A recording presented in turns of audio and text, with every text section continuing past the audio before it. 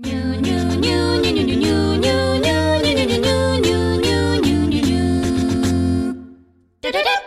สดีครับมาพบกันกับรายการใหม่ของเลิฟนินนะครับอันนี้ถือว่าเป็นเซอร์ไพรส์ที่จริงๆเราเตรียมตัวจะทำกันมาจะใส่รอเรือทำไมอ่ะ ทำกันมาหลายครั้งแล้วนะครับแต่ว่าด้วยความที่รูปแบบของรายการแล้วก็วิธีที่เราจะทำอะไรเงี้ยคือมันยังไม่ลงตัวสักทีนะครับแล้วก็ความว่างความอะไรเงี้ยก็ยังแบบยังไม่ลงตัวไม่ลงตัวนะครับวันนี้ก็ถือว่าเป็นเลือกที่ดีนะครับกับในวันฮาโลวีนที่เราอัดกันอยู่นี้นะครับก็เลยเลือก1เกมนะครับที่เราประทับใจและเราชื่นชอบมากแล้วก็เตรียมเนื้อหากันมาเป็นปีๆแล้วคือเกมประมาณแบบว่า4ชั่วโมงจบจริงๆเกมนี้เราเล่นไลฟ์กันในเพจกันมาแบบหลายปีมากใช่แต่ว่าคือก็ยังไม่มีโอกาสที่จะได้มาทำสักทีแต่ว่าเป็นหนึ่งในเกมที่เราคัดที่จะมาทำในรายการนี้นะครับซึ่งรายการของเราก็มีชื่อรายการว่าเรื่องมีอยู่ว่าก็จะเป็นรายการที่หยิบเอาเกมที่น่าสนใจมาพูดคุยถึงเนื้อหาเรื่องราวประเด็นต่างๆของเกมนั้นๆแต่ว่าจะมีสไตล์กันในแบบจับกลุ่มชวนคุยก็จะสิ่งที่จะได้รับจากรายการนี้ก็นอกจากจะเคลียร์เรื่องราวน่าสงสัยในเกมสรุปเนื้อหากันแบบเข้าใจง่ายแล้วก็จะได้มาถกเถียงกันถึงเนื้อหาบางส่วนที่เกิดขึ้นในเกมนั้นๆด้วยแต่ว่าสิ่งหนึ่งที่จะบอกขอบอกไว้ก่อนเลยครับเพราะรายการนี้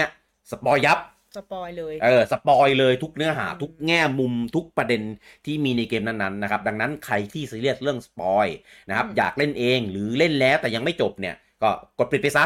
นะครับแล้ววันหนึ่งเล่นจบแล้วนะครับแล้วค่อยกลับมารายการของเราใหม่ได้นะครับแล้วก็คือรายการของเราเนี่ยอันนี้ต้อง disclaimer ไว้ก่อนว่ารายการเราไม่ได้ทำมาเพื่อให้คนเนี่ยเลือกที่จะเสพเนื้อหาของเกมโดยที่ไม่ต้องเล่นเกมก็ได้นอกจากคุณจะแบบไม่เล่นเกมนั้นอยู่แล้วพอเข้าใจได้เราอยากจะรู้ว่าเกมนี้มันเป็นยังไงเนี่ยเข้าใจแต่ก็แล้วก็รายการของเราในจุดประสงค์ก็คือทำมาเพื่อในเชิงที่ว่าให้คนที่เล่นเกมนี้แล้วเนี่ยแต่ว่ายังไม่เข้าใจเนื้อหาในเกมเพราะว่าบางหลายๆเกมเนี่ยมันใช้วิธีเล่าแบบสับไปสับมางงหรือว่าบางคนที่แบบมีเชิงซ้อนบางคนก็แบบไม่ใช่สลับไทม์ไลน์เล่าอะไรเงี้ยหรือบางคนที่แบบไม่แข็งเรื่องภาษาอังกฤษหรือภาษาญี่ปุ่นหรืออะไรก็แล้วแต่อะไรประมาณนี้นะครับเราก็หรืออยากจะเก็บรายละเอียดของเกมนั้นๆนะครับอยากเก็บรายละเอียดเพิ่มเติมนะครับหรืออยากจะหาคนพูดคุยในเกมเดียวกันนะครับก็รายการนี้เราทำมาเพื่อวัตถุประสงค์นั้นแล้วก็ตอบโจทย์นั้นกันมากกว่าใช่นะครับดังนั้นรายการของเราเนี่ยอาจจะมองได้ว่าเป็นเหมือนรายการที่สรุปเนื้อเรื่องของเกมนะครับแต่ว่าวิธีในการสรุปเนื้อเรื่องของเราจะเป็นเหมือนแบบพูดคุยกันจับกลุ่มคุยกันถึงเกมนั้นๆมากกว่ามันต้องมีบ้างแหละที่เล่นเกมหรือว่าดูหนังแล้วแบบไม่เข้าใจว่ะไม่เข้าใจตรงนี้ว่ะแล้วก็คือเราจะหาคีย์แบบเนี้ยที่มันไม่เข้าใจเราก็คือเลยมาเล่าให้ฟังว่าเรื่องมีอยู่ว่าจะได้เป็นการอธิบายไปด้วยใช่ครับผมซึ่งรูปแบบรายการเราคอนเซปต์เราก็จะประมาณนี้นะครับแล้วก็รายการก็จะดำเนินหลักๆด้วยกัน2คนคือผมลูกกี้แล้วก็คุณบีเดลกับผม สวัสดีอย่างเป็นทางการอีกครั้งหนึ่งนะครับผมซึ่งถ้าฟังจบแล้วนะครับผมติชมกันได้อยากได้เกมไหนหรือว่ามีเนื้อหาตรงส่วนไหนที่อยากให้ปรับปรุงหรืออยากให้เพิ่มเติมก็แจ้งมาได้นะครับซึ่งรายการรูปแบบรายการของเราเนี่ยจะมี2แบบคือแบบพอดแคสต์ซึ่งจะเป็นสไตล์ประมาณนี้มันจะกลุ่มคุยกันในถึงเกมที่เราเล่นจบกันไปแล้วในด้านของเนื้อเรื่องด้านของลอด้านของตำนานต่างๆในเกมนั้นๆแล้วก็แต่ว่าในรูปแบบของเพจเราที่เราจะเป็นโพสต์อันนั้นจะเป็นในเชิงเน้นในส่วนของเนื้อเรื่องเน้นคล้ายๆกับที่ทำสรุปไทม์ไลน์ของเมโทรไปจะเป็นเนื้อหาประมาณนั้นมากกว่านะครับซึ่งรายการยังไม่มีการกำหนดความถี่ว่าเดือนนึงหรือสัปดาห์นึงเนี่ยจะมากันในกี่เอพิโซดนะครับก็จะมากันแบบแล้วแต่ว่าสะดวกกันเมื่อไหร่ว่างั้นละกันนะครับจะได้มีเวลาเตรียมตัวบางเกมยาวมากบางเกมสั้นอะไรเงี้ยก็จะได้มีเวลาเตรียมตัวกันแต่ว่าจะพยายามให้รายการนี้คงอยู่กับทั้งทางพอดแคสต์แล้วก็ทั้งทางในเพจกันอยู่เสมอนะครับซึ่งบางเกมอาจจะเป็นแบบเกมหลากหลายแนวซึ่งบางครั้งเนี่ยอาจจะไม่ได้มีแค่ผมกับคุณบีเดลเนี่ยอยู่ด้วยก็ได้อาจจะมีแบบคนอื่นๆนะคุณบูจังคุณเต้ลุงโอมหรือใครก็แล้วแต่ที่เป็นแอดมินของเราหรือว่าแม้กระทั่งเพื่อนๆของเราเนี่ยเราอาจจะเชิญมาร่วมพูดคุยในประเด็นของเกมที่เขาถนัดนะครับก็จะเป็นรูปแบบในประมาณนี้นะครับผม โอเคและนะครับวันนี้นะเป็นวันฮาโลวีนกูนะครับผมวันที่31ตุลาปี2021นะครับก็เป็นการเจิมนะครับประเดิมเอพิโซดแรกนะครับของรายการเรื่องมีอยู่ว่าของเรานะครับเกมที่เราเลือกมาพูดคุยกันในเอพิโซด1นี้นะครับผมก็คือเกม Detention นะครับอย่างที่บอกไปว่าเป็นเกมที่เราเคยเอามาเล่นเมื่อตอนนานมากแล้วอะเอาจริงตั้งแต่แรกๆที่วีดีโอมาเป็นแอดมินเลยอะน่าจะตั้งแต่ปี2018ใช่คือตัวเกมออกตั้งแต่ปี2017แล้วนะครับแต่ว่ารู้สึกมันเหมือนลงสวิชกันในช่วงปี2018อะไรอย่างนั้นนะครับแต่มาลงเครื่องอื่นอะไรเงี้ยมาก่อนแล้วนะครับแล้วก็เป็นเกมสยองขวัญแรกๆที่เราเล่นเลยในตอนนั้นแล้วก็มีตำนานด้วยผีของแกงจำได้ซึ่งตอนนั้นน่ะการไลฟ์อะไรของเราเสียงเสริงเพอร์ฟอร์แมนซ์เรายังแบบก็ทำไปตามยถากรรมซึ่งแต่ว่าบรรยากาศเกมก็ยังอยู่ในความทรงจำเนื้อเรื่องอะไรเงี้ยเราก็ยังรู้สึกว่าประทับใจมันอยู่เสมอนะครับใช่ต้องเป็นแบบ1อันที่เราเลือกมาเลยอ่ะถูกใช่ The Must เลยอ่ะก็คือเป็นเกมที่พูดถึงทีละก็ยังมีแต่เต็มไปด้วยความประทับใจเต็มไปหมดนะครับตัวเกมเนี่ยเป็นเกมแนวสยองขวัญแน่นอนล่ะนะครับแต่ว่ามุมมองของตัวเกมจะเป็นแบบไซส์สครอลคือเดินด้านข้างนะครับแล้วก็ตัวละครจะเป็นเหมือนแบบหุ่นเขาเรียกอะไรหุ่นชักลอกอ่ะเป็นแบบที่เป็นกระดาษแบนๆเป็นกระดาษแบนๆใช่นะครับแปลกมากคือหน้าเกมตอนแรกดูแล้วแบบมันจะสยองยังไงวะอะไรอย่างเงี้ยแต่แล้วแบบคือสิ่งที่เขานำเสนอในเกมคือโคตรดีคืออาร์ตไดเรคชั่นบรรยากาศในเกมการเล่าเรื่องรอที่ยกมาอะไรเงี้ยคือดีมากนะครับคือเกมเนี้ยเป็นผลงานของทางค่าย Red Candle Games นะครับเป็นdeveloper ชาวไต้หวันนะครับซึ่งจริงๆก็มีเกมออกหลังจากนี้นิดหน่อยแต่ว่าก็ไม่ได้ดังเท่า Detention นะครับผมก็เกมเนี้ยก็ได้คะแนนจากเมตาเนี่ยรวมๆมาแล้วเฉลี่ยหลายๆเครื่องก็อยู่ที่80กว่าก็อยู่ในระดับที่ดีมากเลยทีเดียวนะครับแล้วก็ราคาไม่แพงมากด้วยนะครับแล้วก็มีบน Switch เหมือนกันนะครับผมใครที่อยากเสพประสบการณ์แบบเกมแนวสยองขวัญดีๆเกมนึงนะครับก็ไปลองจัดกันได้นะครับผมแต่ว่าวันนี้นะครับเราจะมาพูดถึงเนื้อเรื่องราวแล้วก็ลอต่างๆที่มีอยู่ในเกมนี้นะครับกับ Detention นะครับเรื่องมีอยู่ว่านะครับย้อนไปเมื่อสมัยปีประมาณ1960นะครับผมเซตติ้งของเกมเนี่ยอยู่ที่ประเทศไต้หวันเป็นช่วงปลายสงครามโลกครั้งที่2นะครับผมก็ฝ่ายสัมพมิตรนะครับได้ส่งมอบการควบคุมบริหารการปกครองเกาะของไต้หวันเนี่ยให้กับจีนโดยทางรัฐบาลจีนที่เป็นคอมมิวนิสต์นะครับผมก็มีพฤติกรรมชอบกดขี่ข่มเหงแล้วก็มีการคอร์รัปชันอะไรอยู่บ่อยๆนะครับซึ่งก็จะมีการยึดทรัพย์สินส่วนบุคคลของชาวไต้หวันนะครับขึ้นมาเป็นของตัวเองแบบตามอำเภอใจโดยที่ไม่แคร์ใครเลยก็ฉันจะทำใครจะทำไมโคตรคุ้นเลยเดี๋ยวใจเย็นเราจะเปิดเรื่องนี้กันเราเปิดทั้งในไลฟ์เปิดทั้งในพอดแคสต์ทั้งในเดี๋ยวนะขออ่านดีก่อนไต้หวันไต้หวันมันเป็นคือไต้หวันนะครับผมซึ่งแล้วก็มีการจัดการทางเศรษฐกิจเนี่ยไม่ค่อยดีแล้วก็กีดกันนะครับไม่ให้ประชาชนเนี่ยมีส่วนร่วมทางการเมืองก็เหมือนกับว่าอำนาจเบ็ดเสร็จอ่ะก็คือเป็นของเขานั่นแหละใช่แล้วก็กดขี่ทุกอย่างไม่ให้แบบออกมาต่อต้านไม่ให้ออกมามีสิทธิ์มีเสียงถูกโอ้ยคุ้นเอาดีๆนะเอาดีๆนะซึ่งก็ทำให้ทั้งฝ่ายประชาชนแล้วก็ฝ่ายรัฐบาลมีความขัดแย้งกันอยู่เสมอแล้วก็ค่อนข้างมากจนสุดท้ายนะครับก็ก่อเกิดการเป็นการต่อต้านรัฐบาลในที่สุดจนรัฐบาลเนี่ยได้ประกาศใช้กฎอัยการศึกก็เลยกลายเป็นจุดเริ่มต้นของการสังหารหมู่หรือเป็นชื่อดังอันนี้อยู่ในประวัติศาสตร์จริงเลยนะครับผมเรื่องจริงที่เกิดขึ้นจริงนะครับที่พูดอยู่ทั้งหมดนี้คือเป็นเรื่องจริงที่เกิดขึ้นในช่วงปี1960ของไต้หวันใช่ของไต้หวันนะครับไต้หวันนะครับผมซึ่งเหตุการณ์นั้นนะครับใช้ชื่อว่าความน่าสะพรึงสีขาวเขาใช้ชื่อภาษาอังกฤษว่าWhite Terror นะครับผมซึ่งก็เหตุการณ์นี้นะครับก็ทำให้ฆ่าชีวิตประชาชนชาวไต้หวันเนี่ยไปกว่า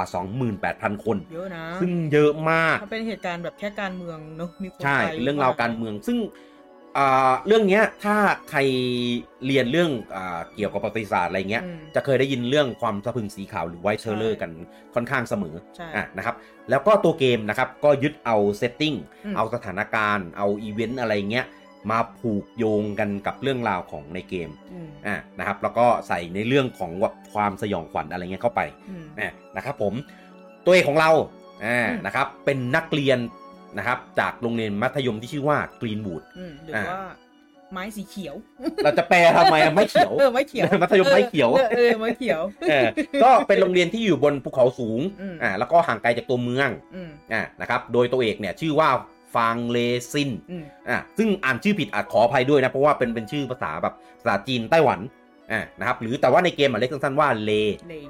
นะครับผมก็เลเนี่ยก็เป็นอาศัยอยู่กับครอบครัวกับพ่อกับแม่แล้วก็เป็นเด็กนักเรียนที่เรียนเก่งได้รางวัลต่างๆอะไรเงี้ยเยอะนะครับก็ทำให้แบบครอบครัวครูแล้วก็เพื่อแบบเพื่อนๆอะไรเงี้ยก็ชื่นชมในตัวว่าแบบโอ้เก่งเป็นแบบนักเรียนแบบนักเรียนดีเด่นนักเรียนตัวอย่างอะไรประมาณนี้นะครับผมแต่ว่าเรื่องราวก็อันนี้ต้องเล่าก่อนว่าการเล่าในเรื่องของเราจะไม่ได้เล่าตามที่เกมนำเสนอเราจะทำการสรุปจะมีไทม์ไลน์ในการเรียงเพื่อให้เข้าใจง่ายสุดเท่าที่ทำได้นะครับผมดังนั้นในเกมที่เราเจอในเกมเนี่ยมันก็จะแบบมีค่อยๆเผยเนื้อเรื่องมีด็อกิเมนต์มาเปิดเผยอะไรอย่างนี้นี่เราไม่ได้บอกตั้งแต่แรกใช่สรุปคือเล่าให้แบบเป็นเรียงซีเควนซ์ให้เข้าใจง่ายตามเหตุการณ์แล้วก็กึ่งจะเป็นตามไทม์ไลน์ที่สิ่งที่เกิดขึ้นนะครับผมขออภัยที่ไม่ได้บอกตั้งแต่แรกนะครับผมต่อนะครับแต่แล้วก็เกิดเหตุการณ์ที่ไม่คาดฝันนะครับผมเมื่อเธอเนี่ยเลเนี่ยรู้ว่าพ่อแม่ของเลเนี่ยกำลังนอกใจพ่อไม่ใช่พ่อแม่พ่อกำลังนอกใจแม่นะครับซึ่งแม่ก็รู้นะครับจนกระทั่งวันหนึ่งเนี่ยแม่เนี่ยทนไม่ไหวนะครับก็เลยแบบทำคือแม่ก็เลยทำเหมือนแบบอะไรเอาคืนด้วยการไปแจ้งนะครับแจ้งกับทางการว่าพ่อเนี่ยทำการทุจริตกับรัฐบาลนะครับซึ่งก็ไม่รู้แหละพอเป็นเรื่องนี้เขาก็เหมือนเป็นเรื่องที่แบบเซนซิทีฟต้องเข้าใจว่าเมื่อก่อนกฎหมายของเซตติ้งตัวเนี้ยคือมันเป็นสมัยก่อนก็คือที่บอกเล่าเรื่องเหตุการณ์ของรัฐบาลพวกเนี้ยคือเขาจะซีเรียสมากเลยว่าใครที่แบบมีความหัวต่อต้านต่อรัฐบาลก็จะจัดการเลยคือฆ่าเลยอย่างนั้นเลยเพื่อไม่ให้มีใครแบบกล้าหือกับทางรัฐบาลเลยมันจะเป็นกฎหมายที่แบบสตริกมากๆน่ากลัวมากๆเพื่อที่จะควบคุมคนก็คือว่าง่ายแม่เนี่ยใส่ความเบรมคือพ่อทำจริงไหมไม่รู้แหละแต่แม่ไปแจ้งอย่างเงี้ยก็ทางทหารนะครับก็ทำการจับตัวพ่อไปเลยนะครับซึ่งก็จับไปเลยจะฆ่าจะอะไรก็ไม่รู้ก็คือจับออกไปจากบ้านเลยก็คือทำให้เลเนี่ยตกอยู่ในสถานการณ์ที่แบบเหมือนแบบบ้านมีปัญหาพ่อถูกจับแม่เบรมอะไรเงี้ยเจอสถานการณ์ที่ทำให้เหมือนแบบมันเป็นเรื่องรุนแรงในครอบครัวก็เลยเหมือนแบบช็อกแล้วก็เลยแบบทำให้เลเนี่ยเปลี่ยนไปกลายเป็นแบบเหมือนแบบเด็กมีปัญหาอะไรประมาณนี้นะครับผมก็พอเลเนี่ยมีพฤติกรรมที่เปลี่ยนไปนะครับโรงเรียนเนี่ยก็เหมือนแบบเห็นใจเลยอยากจะช่วยเหลือนะครับก็เลยส่งครูให้มาช่วยเป็นครูที่ปรึกษานะครับครูคนนี้ชื่อว่าจางมิงฮุยนะครับซึ่งอันนี้แน่นอนนะครับถ้าพูดชื่อผิดต้องขออภัยด้วยนะครับหรือเราเรียกว่าครูจางครูจางนะครับก็เป็นครูที่ปรึกษาเป็นครูแนวคอยแนะนำเรื่องอะไรพวกนี้ให้เป็นครูผู้ชายนะครับก็พอแนวกันไปแนะนำกันมานะครับก็เกิดสิ่งที่ไม่คาดฝันนะครับผมแนวกันไปแนวกันมาก็คือเกิดมีใจให้กันคือเลเนี่ยก็อยู่ในสถานการณ์ที่แบบบอบบางบอบบางแฟรกไจร์อะไรเงี้ยคือมีใครเข้ามาดีด้วยก็เลยเหมือนแบบเปิดใจให้แล้วก็อยู่ในวัยแบบวัยรุ่นด้วยอะไรอย่างนี้ครูก็แบบนะแนวกันไปแนวกันมาที่บอกนั่นแหละซึ่งแต่ว่าในสมัยนั้นเนี่ยความรักระหว่างครูกับนักเรียนเนี่ยมันเป็นสิ่งที่ต้องห้ามเป็นสิ่งที่ไม่ดีแล้วก็ไม่ถูกต้องแต่ว่าก็มันห้ามไม่ได้นะครับผมทั้งสองก็เลยแบบเหมือนก็แอบคบแอบแบบมีความสัมพันธ์กันอะไรเงี้ยไว้เป็นอย่างแบบลับถ้าโดนจับขึ้นมาก็คือตายก็คือแอบใช้เวลาด้วยกันนะครับเพื่อแบบไปเที่ยวด้วยกันไปดูหนังกันอะไรอย่างนี้จนสุดท้ายนะครับครูจางเนี่ยก็มอบของให้กับเลนะครับเป็นสร้อยหยกที่เป็นรูปกวางเป็นสิ่งแทนใจที่บอกว่าเขารักนะมีความรู้สึกยังไงกับเลอะไรอย่างเงี้ยก็คือจริงๆมันผิดนิดเดียวตรงที่มันเป็นเรื่องระหว่างศิษย์กับอาจารย์แต่เรื่องความรักของเขาก็ไม่ได้มีเรื่องที่ไม่ดีเกิดขึ้นว่างั้นเป็นความลับที่แบบบริสุทธิ์เลยจริง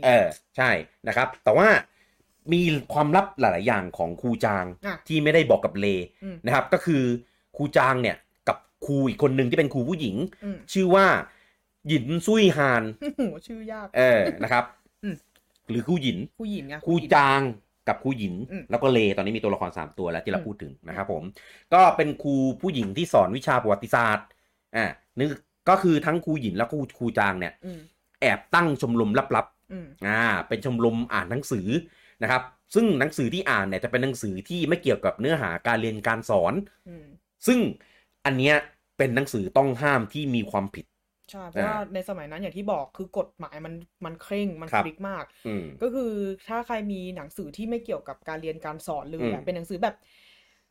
ทั่วไปอ่านแบบนิยายนิทานดนตรีคือว่าง่ายรัฐบาลเนี่ยทำการคัดกรองว่าหนังสือเล่มไหนเนี่ยให้อ่านได้ให้เรียนได้หนังสือไหนห้ามซึ่งหนังสือกลุ่มพวกนี้ก็จะเป็นกลุ่มหนังสือที่แบบต้องห้ามอ่านห้ามซื้อห้ามมีไว้ครอบครองแต่ว่าสองคนเนี้ยแอบเปิดคลับลับๆแล้วให้คือเขารู้สึกว่าการที่ไม่ให้เด็กนักเรียนได้มาอ่านหนังสือพวกนี้มันเป็นการปิดกั้นจินตนาการปิดกั้นเพื่อไม่ให้เด็กแบบได้เลือกอ่านเลือกเสพอะไรพวกนี้ก็เลยแบบแอบตั้งลับๆเพื่อให้เด็กเนี่ยได้มีโอกาสที่จะไปอ่านหนังสือพวกนี้เหตุผลที่ห้ามก็เพราะว่าหนังสือพวกนี้มันจะเหมือนกับนำไปสู่การเหมือนกับปลุกปั่นอิสรภาพคือแบบเด็กก็จะแบบเฮ้ยทำไมได้อ่านเนื้อหาแบบนี้อยากเป็นบ้างอยากอะไรอย่างนี้บ้างจนมันอาจจะทำให้เด็กรุ่นใหม่ของเขามีความคิดต่อต้านแล้วก็ก่อเป็นกบฏแล้วก็จะมีปัญหากับรัฐบาลในที่สุดด้วยเขาก็เลยห้ามครับซึ่งก็ครูหยินเนี่ยก็รู้สึกว่าครูหยินก็รู้เรื่องความสัมพันธ์ระหว่างครูจางกับเลก็เลยแบบเตือนครูจางว่าแบบเฮ้ยไม่ดีมั้งถ้าจะไปต่ออะไรอย่างเงี้ยแล้วก็เดี๋ยวถ้าเกิดแบบไปดึงเลมาเข้ามาพัวพันในเรื่องของเกี่ยวกับชมรมเนี้ยความลับจะแตกแล้วก็จะกลายเป็นเรื่องยุ่งเรื่องใหญ่แน่นอน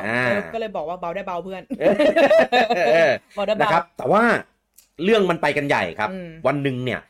เลเนี่ยไปแอบได้ยินครูจางกับครูหญิงนะคุยกันก็คุยกันเรื่องของเตือนเรื่องของความสัมพันธ์ระหว่างเลอะไรเงี้ยแต่เลหน่อยแล้วก็เข้าใจผิดกลายเป็นคิดว่าครูหญินเนี่ยจะมาแย่งครูจางไปจากเลก็เลยเหมือนแบบโกรธแล้วก็แบบไม่พอใจทำไมแบบครูหญินทำอย่างนี้ทำไมครูจางถึงแบบทำอย่างนี้เพราะว่าในเหมือนกับตัวในเกมเหมือนครูหญินพูดว่าแบบให้จบความสัมพันธ์นี้ซะเหมือนหึงเหมือนหึงแต่ว่าในความคิดของครูหญินคือเขาไม่ได้มีเรื่องนั้นเลยเว้ยเขามีแค่เรื่องเนี่ยที่บอกว่าเป็นเกี่ยวกับตัวคลับชมรมที่เขาห่วงอย่างเดียวว่ามันจะความแตกอะไรอย่างเงี้ยคือตอนคุยกันไม่ได้พูดถึงคลับไงแล้วเลก็ไม่รู้ไงก็เลยนึกว่าแบบสองคนนี้มีความสัมพันธ์อะไรอย่างเงี้ยก็เลยเข้าใจผิดหึงด้วยโกรธด้วยอะไรด้วยนะครับผมก็เลก็เลยเหมือนแบบสะท้อนภาพว่าแบบเหตุการณ์เหมือนตอนพ่อกับแม่เลยเรื่องของนอกใจเรื่องของมีคนอื่นอะไรอย่างเงี้ยก็เลยเหมือนแบบอยากจะทำบ้างแบบแม่คิดได้ว่าแบบไอเดียแบบแม่นี่คือแบบทำให้หายไปได้เหมือนลอกวิธีของแม่ครับก็เลยคือเลเนี่ยก็เลยคิดว่าถ้าเกิดแบบทำให้ครูหญินแบบหายไปได้คือไม่ได้ทำอะไรกับครูจางนะแต่จะหาทางกำจัดครูหญินนะครับก็เลยแบบไปสืบเรื่องชมรมลับสืบเรื่องชมรมลับว่าไอชมรมลับเนี่ยมันเป็นอะไรวะอะไรเงี้ยแล้วคือด้วยวิธีก็คือไปหลอกรุ่นน้องรุ่นน้องชื่อเว่ยชุงทิงแต่ว่าตรงเนี้ยอาจจะงงที่เราเล่าว่ามันไม่รู้เรื่องชมรมลับแล้วทำไมมันถึงจะไปสืบเพราะว่าเหมือนกับเล่นไปจุดนึงนะของเกมมันเริ่มมีเรื่องแดงขึ้นมาเว้ยเกี่ยวกับชมรมลับนั้นมันทำให้แบบเลยคิดว่าแบบมันต้องมีอะไรแน่ๆเลยอะไรอย่างเงี้ยแล้วก็แอบรู้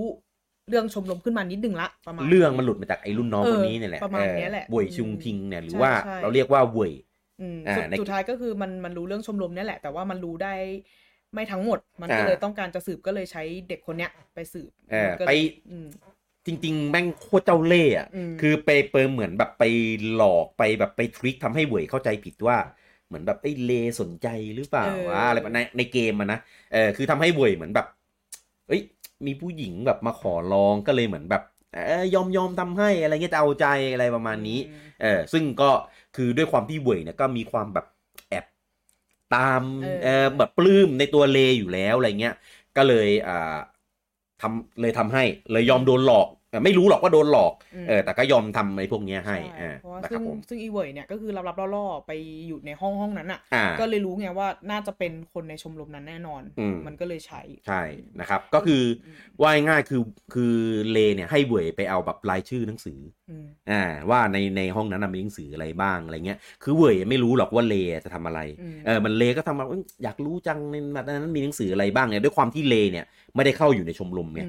แต่ก็เลยไม่ได้มีข้อมูลข้างในที่จะทำให้แบบไปเบลมกลุ่มอะไรพวกนี้ได้ก็เลยหลอกใช้เว่ย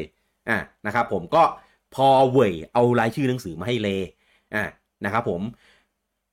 เลเนี่ยก็เอาชื่อหนังสือนะครับไปมอบให้กับทางโรงเรียนซึ่งทางโรงเรียนก็จะเหมือนมีเป็นครูทหารที่มาควบคุมดูแลระเบียบในโรงเรียนอยู่แล้วนะครับคือสิ่งที่เลต้องการเนี่ยก็คือต้องการเพื่อจะให้แบบจัดการครูหญิงอย่างเดียวเลยใช่นะครับแต่มันไม่ได้เป็นแค่นั้นงานเรื่องมันไปกันใหญ่มากนะครับผมเพราะว่าคือครูทหารคนนี้ก็คือได้สืบสาวเล่าเรื่องอะไรไปอย่างเงี้ยไปที่ตัวเว่ยนะครับแล้วก็ทำให้คือเราเว่ยคือแบบกลัวมากดันไปสารภาพเรื่องชมรมอะไรเงี้ยหมดเลยว่าแบบมีใครบ้างมีครูอะไรมีหนังสืออะไรคือเผยข้อมูลหมดอ่ะคือแลกกับการปกป้องครอบครัวของตัวเองคือกลัวแหละว่างั้นนะครับผมก็คือแล้วก็คิดว่าคงปกป้องเลได้อะไรอย่างเงี้ยจะทำตัวเป็นแบบปกป้องเลอ่ะปรากฏว่าทุกคนนะครับในชมรมนะครับทั้งครูหญินครูจางแล้วก็นักเรียนที่เหลือ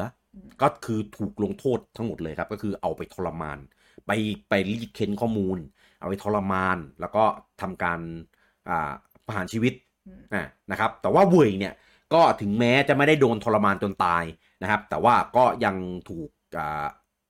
รับโทษอยู่ดีก็คือโดนจำคุกทั้งหมด26 ปีก็คือไม่ได้เรียนต่อถูกจับในตอนนั้นแล้วก็เอาไปติดคุกเลยติดคุก26 ปีนะครับ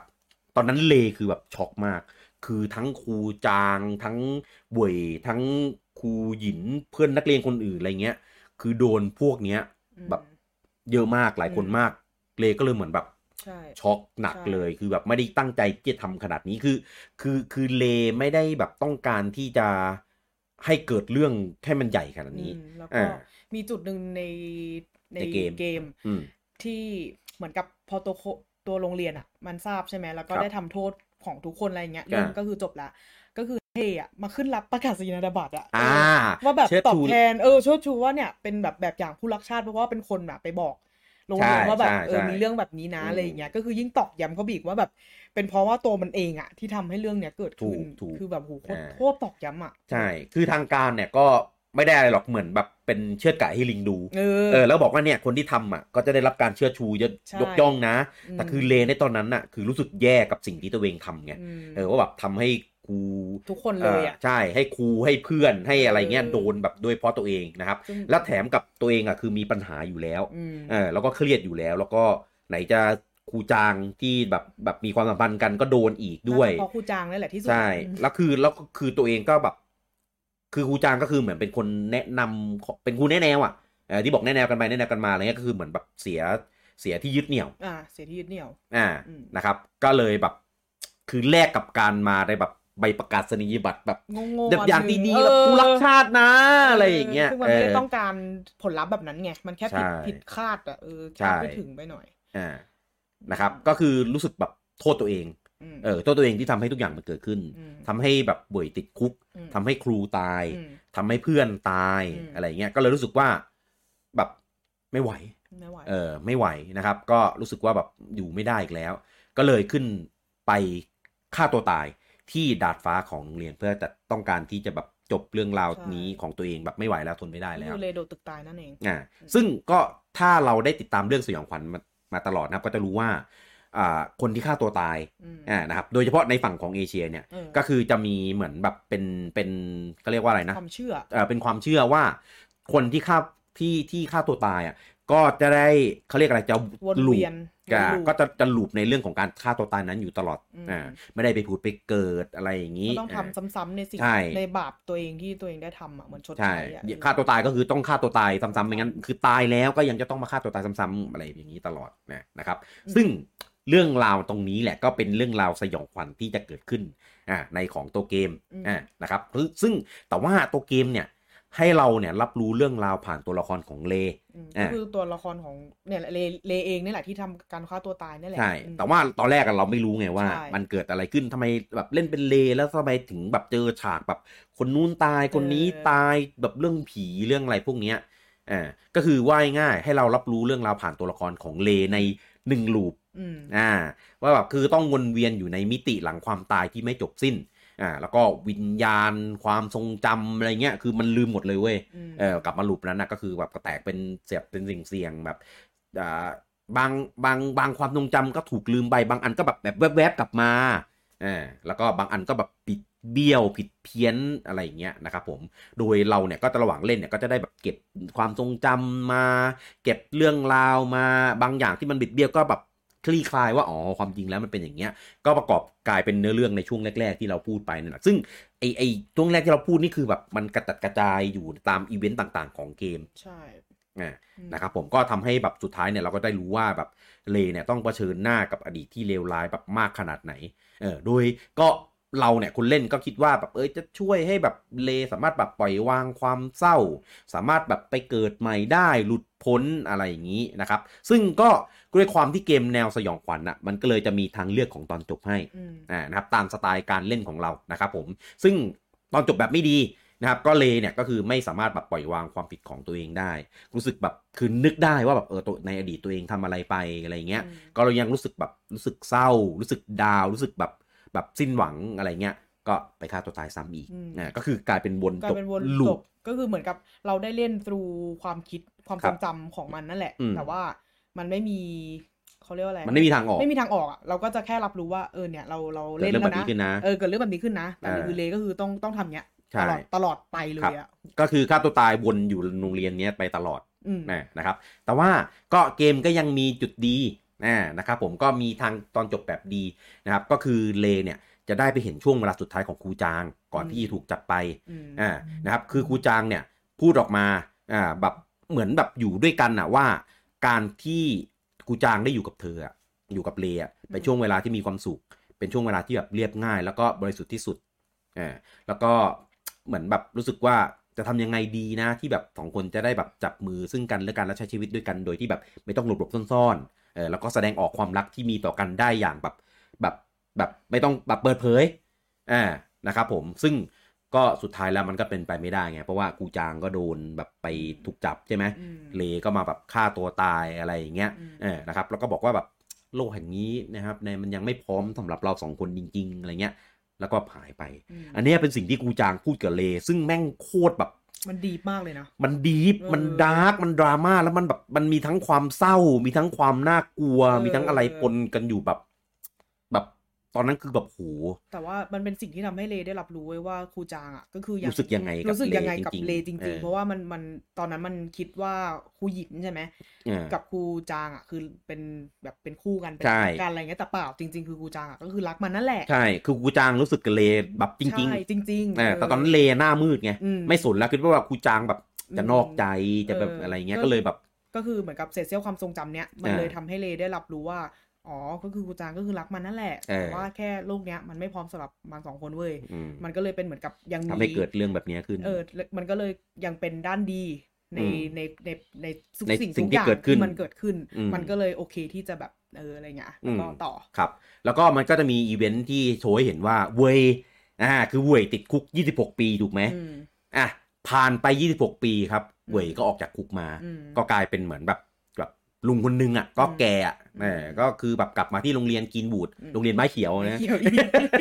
ผมก็พูดไม้เขียวโรงเรียนสาธิตไม้เขียวคือตอนนี้โรงเรียนคือกลายเป็นที่รกร้างไปแล้วเพราะว่าเหมือนด้วยความที่แบบเรื่องผ่านมานานอะไรอย่างเงี้ยสมัยเนอะมันก็ไม่มีแล้วใช่โรงเรียนคือแบบรอรื้อถอนก็ที่ดินเนี่ยก็ถูกขายให้กลายเป็นแบบเตรียมเป็นหมู่บ้านจัดสรร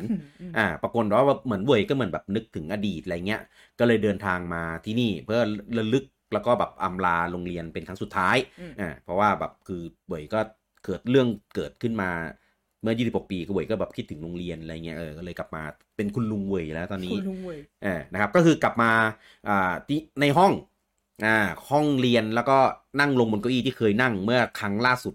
ก่อนที่ถูกจับไปอะไรเงี้ยเป็นแบบห้องเรียนเก้าอี้โต๊ะที่แบบครั้งหนึ่งเคยเรียนหนังสือเคยเขียนเล่นบนโต๊ะว่าอะไร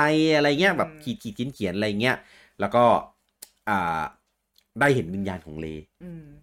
ว่าแบบมาปรากฏตรงหน้าแล้วก็เหมือนแบบแต่ว่าวิญญาณดูแบบไม่อาฆาตแค้นไม่พยาบาทไม่แบบโจมตีเว่ยแล้วคือโผล่มาแล้วก็แบบรู้สึกเหมือนแบบดูสงบดูแบบเรียบง่ายดูนิ่งๆแล้วแล้วก็หายไป มันต้องใช้กรรมนั่นแหละก็คือมันจะไม่ได้ไปผุดไปเกิดที่ไหนแหละแต่ว่าเป็นอันนี้เป็นยังเป็นพาร์ทของตอนจบที่ดีอยู่ก็คือเมื่อเลอ่ะได้รับรู้ว่าแบบครูจางได้มาพูดอย่างนั้นกับมันได้รู้ว่ารักอะไรเงี้ยมันก็ยังเป็นวิญญาณแหละแต่ว่ามันแค่เป็นวิญญาณที่แบบสงบอ่ะเป็นวิญญาณที่ไม่ได้อาฆาตไม่ได้ต้องเขาเรียกว่าอะไรไม่ได้จมอยู่กับความโกรธแค้นความเศร้าอะไรอย่างเงี้ยก็ประมาณนั้นแล้วเกมก็จบแล้วก็เหมือนแบบบุ๋ยก็ไม่ได้แบบไม่ได้โกรธเลยแล้วเหมือนให้อภัยให้แบบอโหสิให้แล้วกับสิ่งที่ทำไปอะไรเงี้ยคือในเกมอ่ะเล่าเรื่องถึงแบบความเครียดที่เลได้เจอทั้งเรื่องของที่บ้านเรื่องของพ่อแม่แล้วก็มีแบบฉากที่แบบคนโดนทรมานฉากที่แบบเลขึ้นไปแบบได้รับใบประกาศแล้วก็แบบทุกคนปรบมืออะไรเงี้ยคือแบบน่ากลัวมากแล้วก็มีฉากเหมือนแบบเลได้ไปเผชิญกับยมทูตไม่ใช่ยมทูตยมพบาลอะไรไปตามความเชื่อของแบบคนไต้หวันอะไรเงี้ยก็จะมีเหมือนแบบเป็นศาลตัดสินโทษลงนรกอะไรประมาณเนี้ยซึ่งนำเสนอได้แบบดีมากแล้วคือพอตอนจบแบบเห็นเว่ยทั้งแบบมีวิญญาณของครูจางมาพูดอย่างเงี้ยเราก็เลยรู้สึกว่าเลก็คือเหมือนคิดได้ปรงตกมีความแบบ acceptance คือแบบยอมรับได้ในแบบสิ่งที่ตัวเองทำไปอะไรเงี้ยแล้วก็โอโหสิแล้วก็ทุกคนก็แบบเหมือนโอโหสิแล้วก็ได้รู้ความจริงเรื่องของครูจางด้วยอะไรเงี้ยก็คือเป็นทางจบที่แบบคือหลังจากเนี้ยก็ไม่รู้หรอกว่าเลเนี่ยยังจะต้องไปรับใช้กรรมของตัวเองต่อไปไหมหรือเป็นยังไงอะไรเงี้ยแต่ก็รู้ทำให้เราเข้าใจมุมมองด้านดีๆที่เกิดขึ้นในช่วงชีวิตของเลด้วยเหมือนกันนะก็คือเป็นตอนจบที่แบบโอเคอ่ะคือตอนที่ครูจางอ่ะก็พีคมากตอนเว่ยก็พีคมากเหมือนกันคือแบบโหคือไปติดคุกแล้วก็แบบออกมาอะไรเงี้ยคือฉากแรกสุดเลยของเกมมันมีฉากที่เลนั่งอยู่บนโต๊ะกับเว่ยตอนจบมันก็จะมีอันนั้นเหมือนกันแต่ว่าเว่ยเป็นเวอร์ชั่นกับลุงอ่ะคือแบบโหคือจุดเริ่มจุดจบอะไรเงี้ยมันนำเสนอได้แบบเกม arrange ได้ดีมากดีมากคืออันนี้ที่เราเล่านี่คือแบบเราแปลมาแล้วอ่ะยังมีดีเทลอีกเยอะมากใช่เพราะว่าเหมือนเกมมันจะไม่ได้สื่อกับเราตรงๆมันจะใช้ความแบบเขาเรียกว่าอะไรอ่ะจะสื่อด้วยภาพด้วยบรรยากาศอะไรเงี้ยอันนี้คือเราแปลสิ่งพวกนั้นอะออกมาเป็นลำดับขั้นตอนหมดแล้วอ่ะแต่ว่าเกมมีความดีฟแล้วก็เกมมีความอะไรแบบที่มันลึกซึ้งมากๆอ่ะสุดยอดจริงๆอ่ะเป็นเกมที่เล่นแล้วรู้สึกว้าวซ่าดีป่ะวะคือมันดีอีกอย่างหนึ่งตรงที่คือด้วยความที่ไต้หวันน่ะมีวัฒนธรรมแล้วก็ความเชื่ออะไรหลายอย่างคล้ายคนไทยมากทำให้สิ่งที่ถ่ายทอดมาในเกมนะโคตรเหมือนไทยเลยทั้งชุดนักเรียนทั้งโรงเรียนทั้งวัฒนธรรมในโรงเรียนในที่บ้านอะไรเงี้ยก็แน่สถานการณ์คล้ายกันขนาดนี้เดี๋ยวหมายถึงเซตติ้งไม่ได้หมายถึงอีเวนต์อะไรอย่างงี้เพื่อนบ้านเนอะแต่ดีเกมดีจริงเหมือนจริงคือเล่นแล้วแบบมีแบบเรื่องของความเชื่อของต้นไทรต้นโพอะไรพวกเนี้ยอะไรนะเป็นศาลเจ้าจีนตีจูอีอะไรอย่างเงี้ยมีการแบบเซมซีมีถ่ายมีการเขย่าเซมซีอะไรเงี้ยคือเหมือนกันเลยเพราะว่าเราก็รับวัฒนธรรมของไต้หวันมาเยอะเพราะว่าเมื่อก่อนอ่ะก็คือช่วงนั้นแหละที่เล่าให้ฟังเรื่อง White Terror อ่ะคนก็คือจากไต้หวันอ่ะหนีมาไทยใช่ก็คือเราอ่ะได้รับวัฒนธรรมเพราะว่าเรื่องนี้มันเป็นเรื่องจริงเว้ยเรื่องจริงใช่ประเทศไทยถึงได้รับวัฒนธรรมของไต้หวันมาเยอะมากแล้วก็เนี่ยปู่ของวิดีโอเองอ่ะก็เป็นคนไต้หวันครับซึ่งอาร์ตเวิร์กนะครับที่เราเห็นนะครับชุดของเลเนี่ยชุดเหมือนนักเรียนไทยเลยใช่ชุดผู้ชายก็คล้ายๆเพียงแค่เป็นขายาวเท่านั้นเองสีอะไรเงี้ยคือแบบใช่เลยอ่ะคือก็เราก็รับวัฒนธรรมโต๊ะนักเรียนนี่คือแบบใช่เลยอ่ะโต๊ะเรียนเราสมัยเด็กชัดๆเลยแล้วโต๊ะไม้ที่แบบก็จะเอาคัตเตอร์มากรีดสลักอะไรเงี้ยแล้วคือความว้าวซ่ากว่านั้นก็คือตอนเนี้ยประเทศไทยอ่ะก็คือยังเป็นตอนแบบเหมือนตอนนั้นนะของไต้หวันอ่ะก็คือนักเรียนยังเป็นใช้โต๊ะไม้อยู่เลยโต๊ะไม้อะไรเรียนออนไลน์เรียนผ่านซูมแล้วเหรอตอนนี้โอเคก็โต๊ะตามบ้านโอเคโต๊ะเป็นมีแต่มือถือแล้วจะสลักลงมือถือก็ไม่ได้พ่อตีเนี่ยแหละครับก็จะเป็นเรื่องราวบรรยากาศของ Detention แล้วก็บรรยากาศของรายการเรื่องมีอยู่ว่าของเราก็จะอารมณ์ฟีลลิ่งประมาณนี้นะครับก็จะสรุปเนื้อเรื่องไปพูดคุยเนื้อหาในเกมไปนะเป็นบรรยากาศเหมือนแบบเรามาพูดคุยกันประมาณนี้นะครับผมซึ่งมีอีกหลายเกมเลยนะครับที่เราคิดว่าจะเอามาใส่ไว้ในรายการนี้นะครับแล้วก็ ในส่วนของไทม์ไลน์เมโทรยนะครับซึ่งหลายคนบอกว่าแบบยาวไม่มีเวลาอ่านอะไรเงี้ยบางคนแบบอยากมาทำให้มันเป็นพอดแคสต์จะได้แบบได้ฟังตอนขับรถได้อะไรอย่างเงี้ยนะครับเดี๋ยวเราจะพยายามหาทางปรับนะครับแล้วก็มาใส่ในพอดแคสต์ให้ได้นะครับซึ่งอันไหนถ้ามันยาวก็จะแบ่งออกเป็นหลายพาร์ทนะครับแต่ถ้าเกิดอันไหนที่มันจบในตอนเดียวได้อย่าง detention นะครับก็จะออกมาเป็นเหมือนในเอพิโซดที่1นี้ก็อย่าลืมอันนี้เป็นเอพิโซดแรกครับผมถ้าใครมีเรื่องติชมอันนี้รบกวนคอมเมนต์คอมเมนต์เพราะเราจะได้รู้ว่าเราควรทำเอพิโซดต่อไปเป็นแบบในทิศทางไหนยาวสั้นแค่ไหนอะไรยังไงแค่ไหนแล้วก็ถ้าใครมีเรื่องที่อยากให้เรามาเล่าให้ฟัง ก็สามารถคอมเมนต์ในเพจเรากันก็ได้ว่าอยากเราเล่าเรื่องไหนสรุปเรื่องไหนให้ฟังครับผมก็จริงๆเราตั้งใจว่ารายการเราจะมีความยาวไม่พยายามจะไม่ให้เกิน45ครึ่งชั่วโมงเอาอย่างนี้คือแต่ถ้าเกิดมันจบในครึ่งชั่วโมงไม่ได้จริงก็จะพยายามยืดไปไม่ให้เกิน45แต่ถ้าเกิดรู้สึกว่ามันเกินแบบไปไกล1ชั่วโมงอะไรเงี้ยเราก็จะแบ่งออกเป็นพาร์ทๆแล้วกันจะตัดเป็นพาร์ทใช่นะครับจะได้ย่อยจะได้อะไรจะได้หยิบฟังกันได้ง่ายเพราะบางคนแบบยาวจังเลยเช่นแบบพาร์ทเฟรมอย่างเงี้ยเราจะเป็นแบบพาร์ท1 1.5 1.2 1.3 ดีไหมเดี๋ยวว่ากันแต่นี่สปอยยิบเลยสปอยเดี๋ยวอะไรก็จะแบบว่าตอนละเพลงก็มีสัก20พาร์ทแล้วกันเนี่ยหรือว่าแบบตอนละ5นาทีดีรีบเล่าเดี๋ยวผมกดให้แล้วคุณวิดีโอก็โซโล่ไปแล้วกันแล้วเสร็จแล้วปลุกผมมากดปิดให้แล้วกันนะยาวเกินอ่ะนี่ไปสปอยเขาแล้วนะเดี๋ยวจะมีพาร์ทเฟสคือเป็นเหมือนแบบกึ่งไปคอมมิตเขาไว้ไม่ได้คอมมิตก็แค่ตัวอย่างว่ามันยาวไงมีหลายภาคก็คุณวิดีโอเป็นคนพูดนะครับก็คนรับผิดชอบก็รับไปนะครับผมมีหน้าที่แบบกดทำรายการให้เฉยพอแล้วอ่ะโอเคแล้วก็ใครที่ฟังเวอร์ชันพอดแคสต์ก่อนนะครับอย่าลืมเรามีเวอร์ชันแบบสรุปเป็นตัวหนังสือให้อ่านกันได้โดยเฉพาะของเนื้อเรื่องอย่างเดียวนะครับกันในเพจด้วยนะครับก็รออ่านรอติดตามกันได้นะครับผมก็ยังไม่แน่ใจว่าในเพจจะขึ้นก่อนหรือว่าในพอดแคสต์จะขึ้นก่อนนะครับก็ถ้าใครเห็นในเพจมาก็ขอบคุณนะครับที่อ่านในเพจแล้วก็ยังตามมาในพอดแคสต์ด้วยนะครับแต่ถ้าเกิดใครอ่านตามในพอดแคสต์แล้วอยากอ่านเวอร์ชันแบบในเรื่องเนื้อหาอย่างเดียวก็ไปตามเจอในเพจได้แบบเรียบเรียงเป็นตัวอักษรดีๆครับหรือว่าอยากจะคอมเมนต์ก็ไปคอมเมนต์ในโพสต์ของในเพจได้นะครับผมวันนี้ขอบคุณทุกท่านที่มาติดตามฟังกันจนจบมากนะครับกับรายการเรื่องมีอยู่ว่านะครับเอพิโซดที่1นะครับกับเกม Detention นะครับแล้วไว้พบกันใหม่ในเอพิโซดหน้าเมื่อไหร่ยังไม่รู้เมื่อไหร่ยังไม่รู้นะครับแต่มีแน่นอนมีแน่นอนเพราะว่าสนุกมากสนุกนะครับผมแล้วไว้เจอกันในเอพิโซดหน้านะครับสำหรับวันนี้ผมลูกกี้แล้วก็คุณบิโดต้องขอลาทุกท่านไปก่อนผมสวัสดีครับสวัสดีค่ะ